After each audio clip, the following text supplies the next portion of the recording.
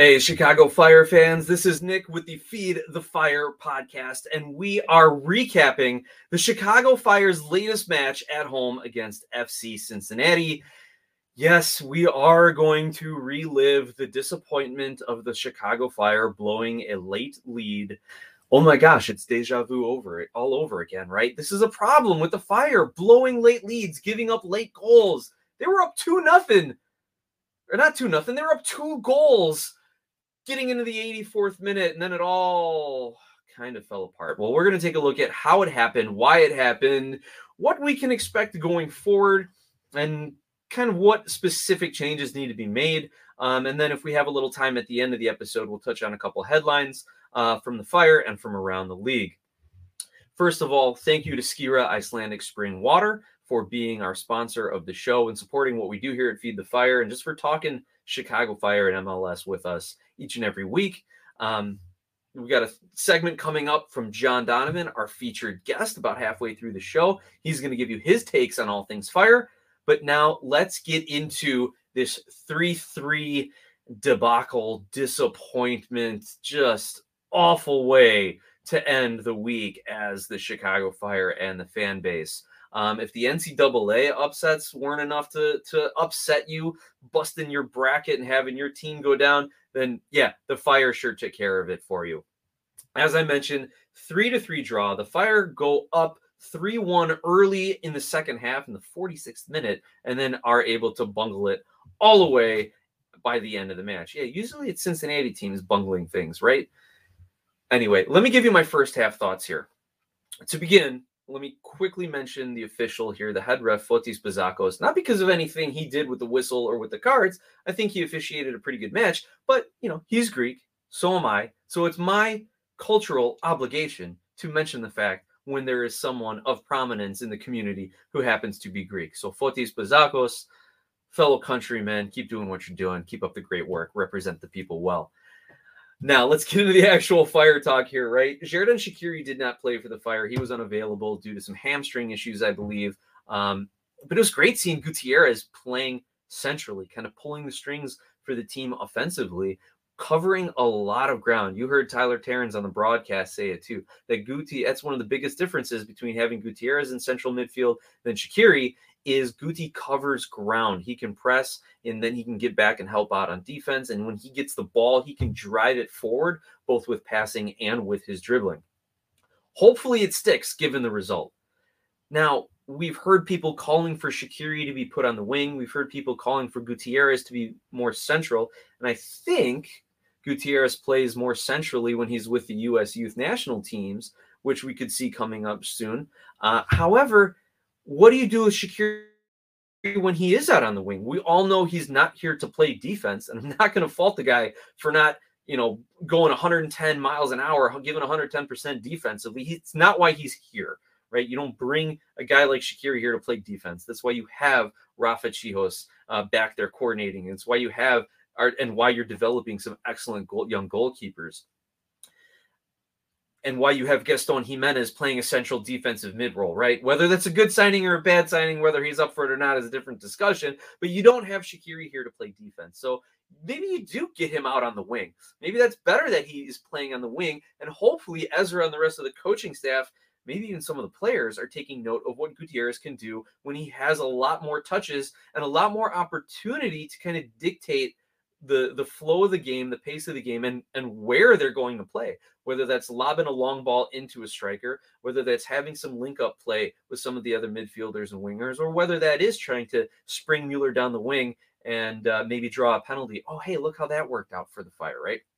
A couple other things in the first half you noticed. Acosta didn't start for Cincinnati, which was a very lucky break for the Fire, because you saw what happened when he came into the game. They were absolutely right back into it. But even then, Brandon Vasquez did have his share of opportunities and just couldn't find in the back of the net. So the Fire got lucky that Acosta didn't start. Vasquez didn't really have his best outing, right?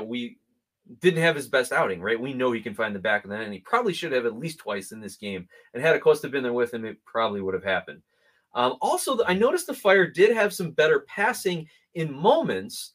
But they, rather than last week where a lot of their passing was in the defensive third, in the defensive half, A lot of their passing in this match was in the middle of the field, which was a little bit of a progress, right? And you can look at their passing chart on MLSsoccer.com that it wasn't that real narrow, right in the middle, passing the ball in the middle where we saw last week. They actually got the ball out to the wings a little bit more.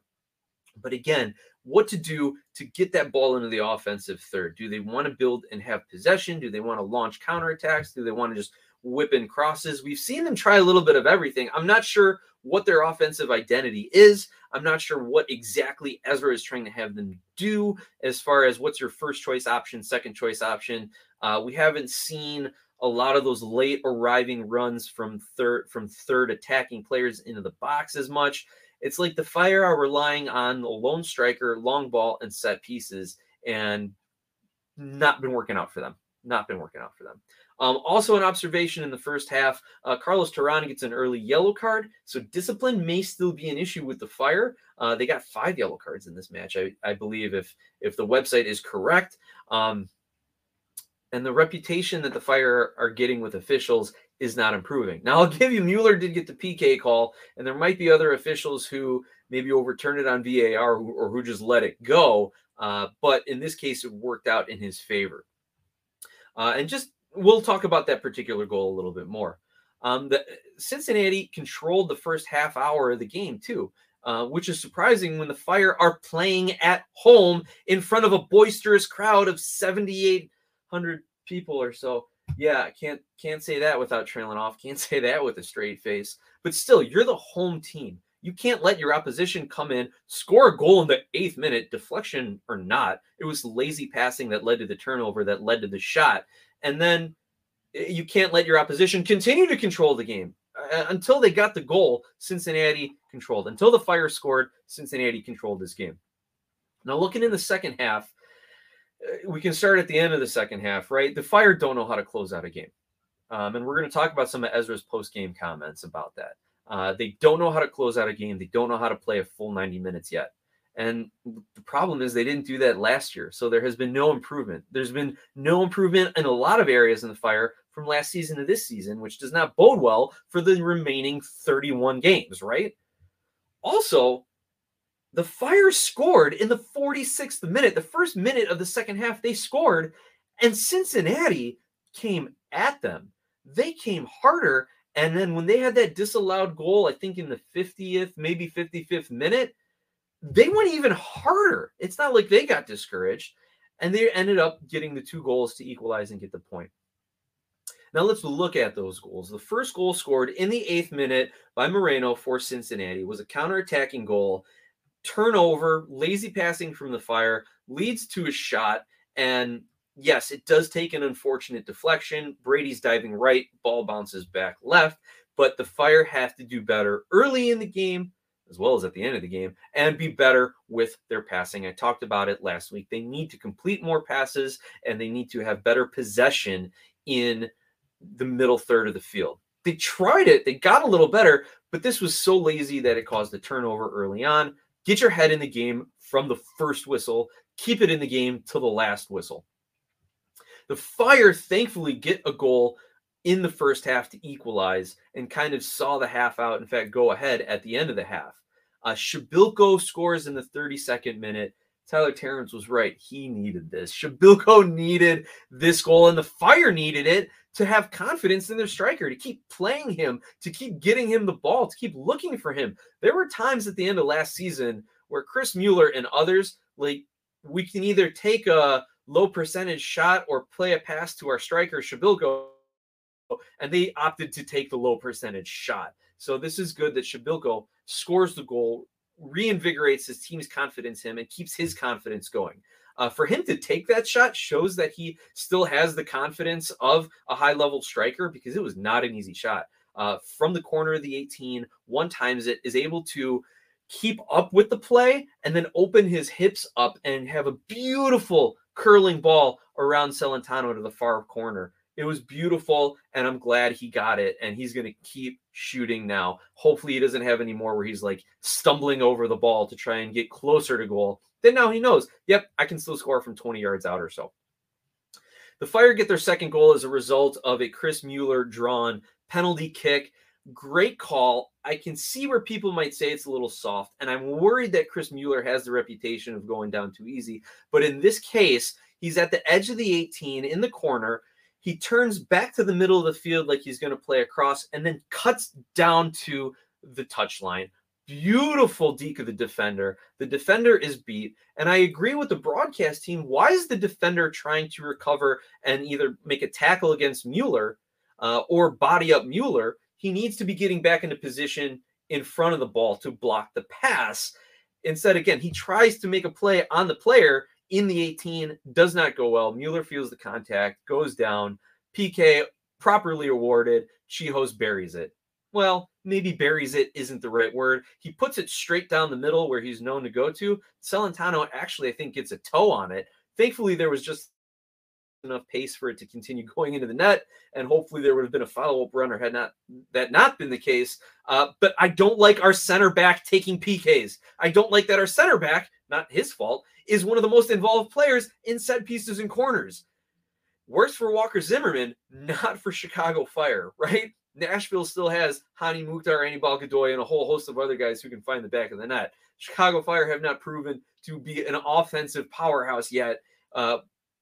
So I'm glad Chihos is involved when he's there, but we need other guys stepping up, taking great penalty kicks, as well as getting involved in the offense. Fire's third goal, again, Chris Mueller is involved, and hopefully this is a recurring theme for the Fire, that Chris Mueller is involved in some goal scoring going forward. It's in the 46th minute. Essentially, how the Fire gave up their first goal is how they got their third goal. Cincinnati was real lazy starting the second half. The kickoff goes back to the center mid, goes out to the wing. The winger tries to play a pass, and the Fire intercept it. 3 passes later, Mueller takes the shot, rocket to the top back corner, and the Fire are now up 3-1 at the beginning of the second half. Everyone's feeling good. The problem is FC Cincinnati were also feeling really good. They make the right substitutions. They get that disallowed goal in the 50th, and they realize, nope, we're not going to get down because we had a goal disallowed, but we actually have got the Fire right where we want them, scrambling defensively, and they keep pressing, and Santos gets one in the 84th, and Moreno gets one in the 87th. Acosta with a beautiful assist on the goal to Santos, I believe. Kind of similar to how Rooney played in with that spectacular one back in DC a couple seasons ago. That's the range Acosta's passing from. It was gorgeous. Got to give Cincy credit. And I have to also point out the Fire just fell apart defensively. Now, as we always do on the show, let's take a look at some of the statistics here and if they kind of match up on our eye test and what we saw. Possession was about even, and I think that's fair. The Fire had possession for a large stretch of time, probably from about mid 20th minute or so through about the 50th minute, and the rest was all Cincinnati. So according to the numbers here at MLSsoccer.com, 51-49 in favor of Cincinnati. Both teams had 14 shots, but the Fire only had 4 on goal. Kind of feel bad for Chris Brady here. Cincinnati gets 8 shots on goal. In addition, the Fire defenders had to block 7 shots. Brady comes up with 5 saves and still gives up 3. Like, the kid's playing really well, but when you're giving up this many opportunities, especially when you're playing a Cincinnati team who is known to create chances, even without Lucho Acosta, it would seem early on in this game, Brady is going to have his work cut out for him, and the defense did not help out much. Where the Fire did improve from last week, other than just scoring 3 goals, more total passes, 366 total passes. Their accuracy went up to 71%. And if you look at the passing breakdown chart, you saw that they were actually playing more on the wings, whereas last week, everything was really compact in the center of the pitch. They actually got the ball out to the wings a little bit more. And, hey, maybe that'll bode well if Ezra decides to put Shaqiri on the wing and let Guti run the middle, or maybe have some overlapping interplay with the two of them. That would be cool, and I bet the Fire, you'd see a lot more spread out passing chart, probably a lot more passes, and a higher percentage of completed passes. Fire had 8 corners, 1 offside, so they are getting a little bit more into the channel areas there, getting into the attacking third and generating some defensive opportunities for Cincinnati. Also 14 crosses, not bad. So you see what they were trying to do from an offensive perspective. Still 5 yellows, not not good as far on the discipline front. And I hope that the pro referees aren't going to give Fire a bad reputation, but I think we're already there. One last thing on the advanced stat front, the Chicago Fire outperformed their expected goals. They only had a 1.8 expected goals and end up with 3. However, Shabilko's goal was only a 0.07. Mueller's goal was a 0.11, so now we're at 0.18. And if you look at the PK statistics for Chihos, I think that one was about a 0.85. So you're with those 3 goals, you're already at about the 1.8. So the Fire really didn't generate too many high percentage chances after that. And actually the ones that they converted were their lowest percentage chances if you take out the penalty kick. So even though they scored 3 goals, I am still very concerned about the offense here and how they're generating opportunities. All right, with that, we're going to take our sponsor break now. I want to recognize Skira Icelandic Spring Water for supporting the show.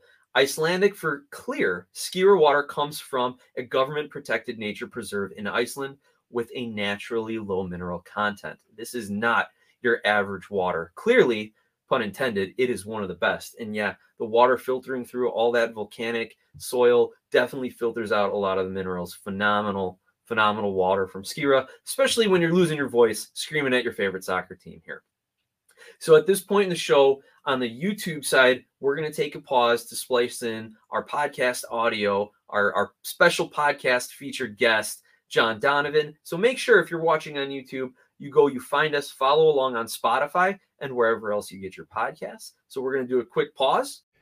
Nick, John Donovan here, covering the MLS and the Chicago Fire. I don't know really what to say about this game. It was exciting. It wasn't like some of those Philly games or the New York game. This one had a lot of activity, and in a strange way, the game itself with all the cards and all the injuries forced Ezra into playing people in positions they know. It's not putting the catcher in the center field. It's playing a guy like Gutierrez, who is a U.S. center midfielder, playing him in his position that he plays on that team. So it forced Ezra into making the right decisions. The team that started, I really liked it. Kasper Shabilko, it's left to say what he'll be doing in the future, but he did have a brilliant goal. Mueller played on the left wing, and Haile Selassie, who I really like. I mean, I think he will get better.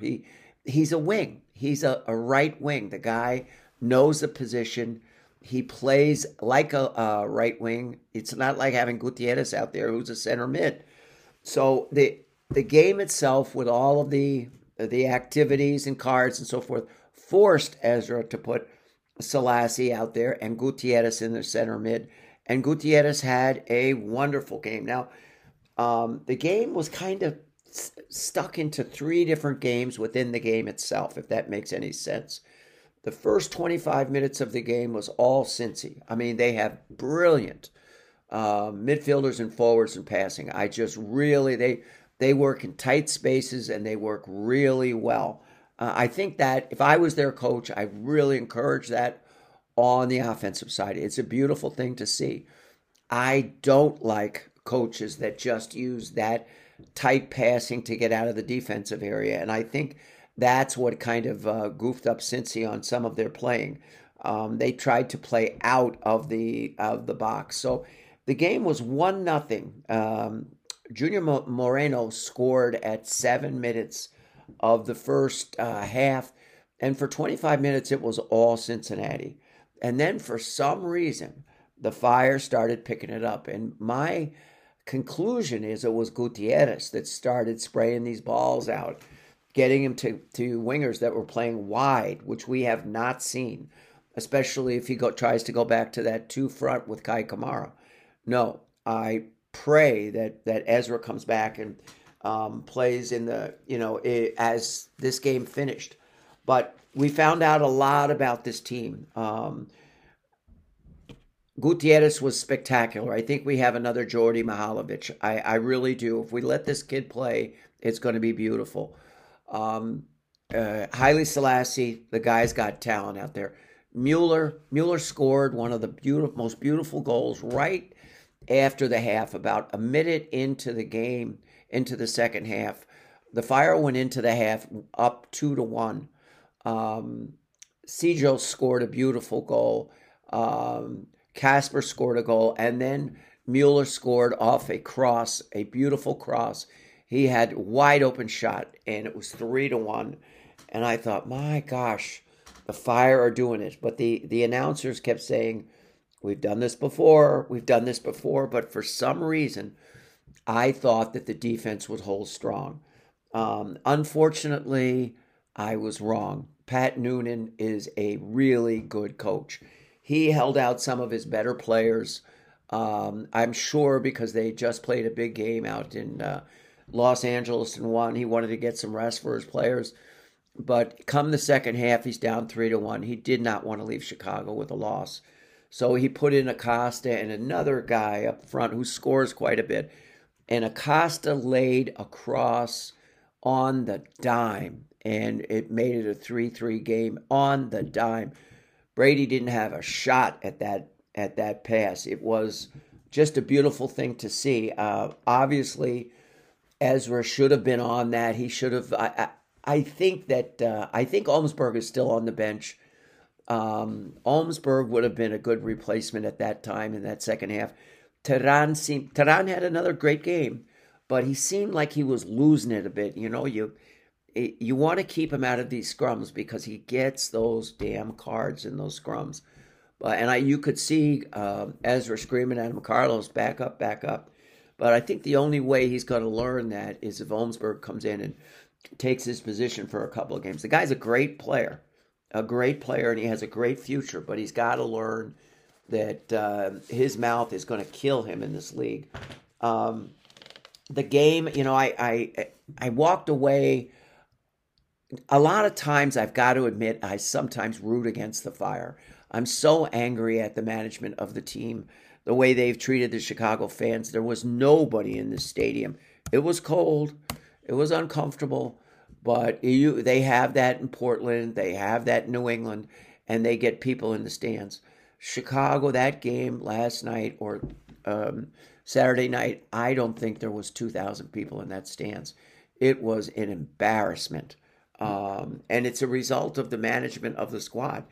There's nothing to go out there and look at. Now, if Ezra leaves this team and leaves these guys on and lets them develop and gets Shaqiri out, send him over to Switzerland, do something with him because he's not helping this squad. It's not good. And he plays people in positions that they traded for. I mean, you look at, he has Shaqiri playing center mid, never played center mid. He had Gutierrez on the right wing. He's terrible as a right wing. He hasn't done a thing. He has Torres, who won the Mexican League as a center mid. They have him out in the wing. It just doesn't make sense what Ezra's doing. But this game, he was forced into making these changes. So hopefully this will be a permanent thing with Gutierrez. And really, Haile Selassie, the guy could run. He's young. I think he's 23. He's developed. But our defense, the French guy, Souquet, he gave up a pass that turned into a goal. It was sloppy. He just doesn't have the speed for that side. Maybe this new player that they brought in from Pachuca can play over there because they need more speed. You got to have those overlappers. Dean, the guy that they brought up from the USL, Ezra made a good move. Later in the game, Miguel Navarro had a yellow card, which is pretty constant. And he knew that there was another card coming, so he put Dean on. And Dean proved to be a really, really good player. He made a beautiful play on a breakaway. Took the ball right off the guy's foot. No penalty. I would like to see him get a good chance. I'd like to see the guy from Pachuca get a good chance on the right side. And then Tehran and Chisov and Olmsberg work around that center mid. But we didn't have a lot of strength there. Maybe it was because Jimenez didn't have such a tremendous game, or Pineda. I'm wondering what's in his head right now. He's always been a really reliable player, and he didn't have one of his best games. But For me, player of the game, Gutierrez was just he he's the one who sparked a lot of good things that happened last year, and they should just leave him out there and see what we got. And I think I wrote down. I hope I said I wanted to say hi to Mike. Hope everything's going good, buddy, and have a good night, Nick. And we want to thank John Donovan for all of his contributions, for his support of the show, for his key analysis here, and just the passion he brings as a fan. And if you didn't remember, John Donovan has been supporting the Fire since their founding, but also played professional soccer in Venezuela back in the 70s. So the guy's got a well-formed opinion. And thank you, John, for always sharing it with us here on Feed the Fire. Now, just a little bit of additional Fire news as we approach our 20-minute mark here. Post-game, Ezra was asked about the team giving up late leads. And part of his answer was they need to have a better mentality to close out games. And part of it was maybe they need to be more competitive in practice to keep them competitive in these matches through 90 minutes. That concerns me because essentially Ezra is saying that the coaching staff isn't doing the things they need to do. So he is admitting that they're not prepared from a training standpoint or from a mentality standpoint. Now, you do got to put some of the blame on the players, right? At some point, just kick the ball out of bounds. You saw the Gaston Jimenez clearance right to the Cincinnati attacker at the top of the 18. You can't clear the ball to the middle. That's AYSO stuff. Clear it to the wings or just bomb it. Even if you bomb it out of bounds. I mean, Jimenez might have even been best served just to turn around and play it over the touchline for another corner. Now, he did, in his defense, I'll try to present both sides here. He did have another Cincinnati player over his left shoulder, so he did have to do something, but he didn't have to clear it to the middle of the 18 where the defender or the Cincinnati attacker was waiting to fire one in the back of the net. So I'm also worried, again, that Ezra Hendrickson, who was an assistant coach with Seattle and Columbus, two teams who have had a lot of recent success, how does he not know to have a competitive training environment? That bothers me. Also in the post-game comments, he says, we didn't deal well with Cincinnati's pressing at the end of the game. Well, I'm stunned here. I'm speechless. It's like, yeah, obviously you didn't do well. You gave up 2 goals in the last 10 minutes. You lost complete control of the game at around the 55th minute, and you blow a 2-goal lead at home. Obviously you didn't do that well. So you're not giving us anything new and revealing here, coach. But why didn't you, what did you do? Why didn't you make better substitutions? Why didn't you change the formation? Or why didn't you tell the players, just put the ball out? Why wasn't Brady holding on to the ball when he had to make some of those saves and just eating clock, stalling, slowing down things, right? Let's get a little bit more of that gamesmanship if you want to close these games out and earn more than a terrible draw at home.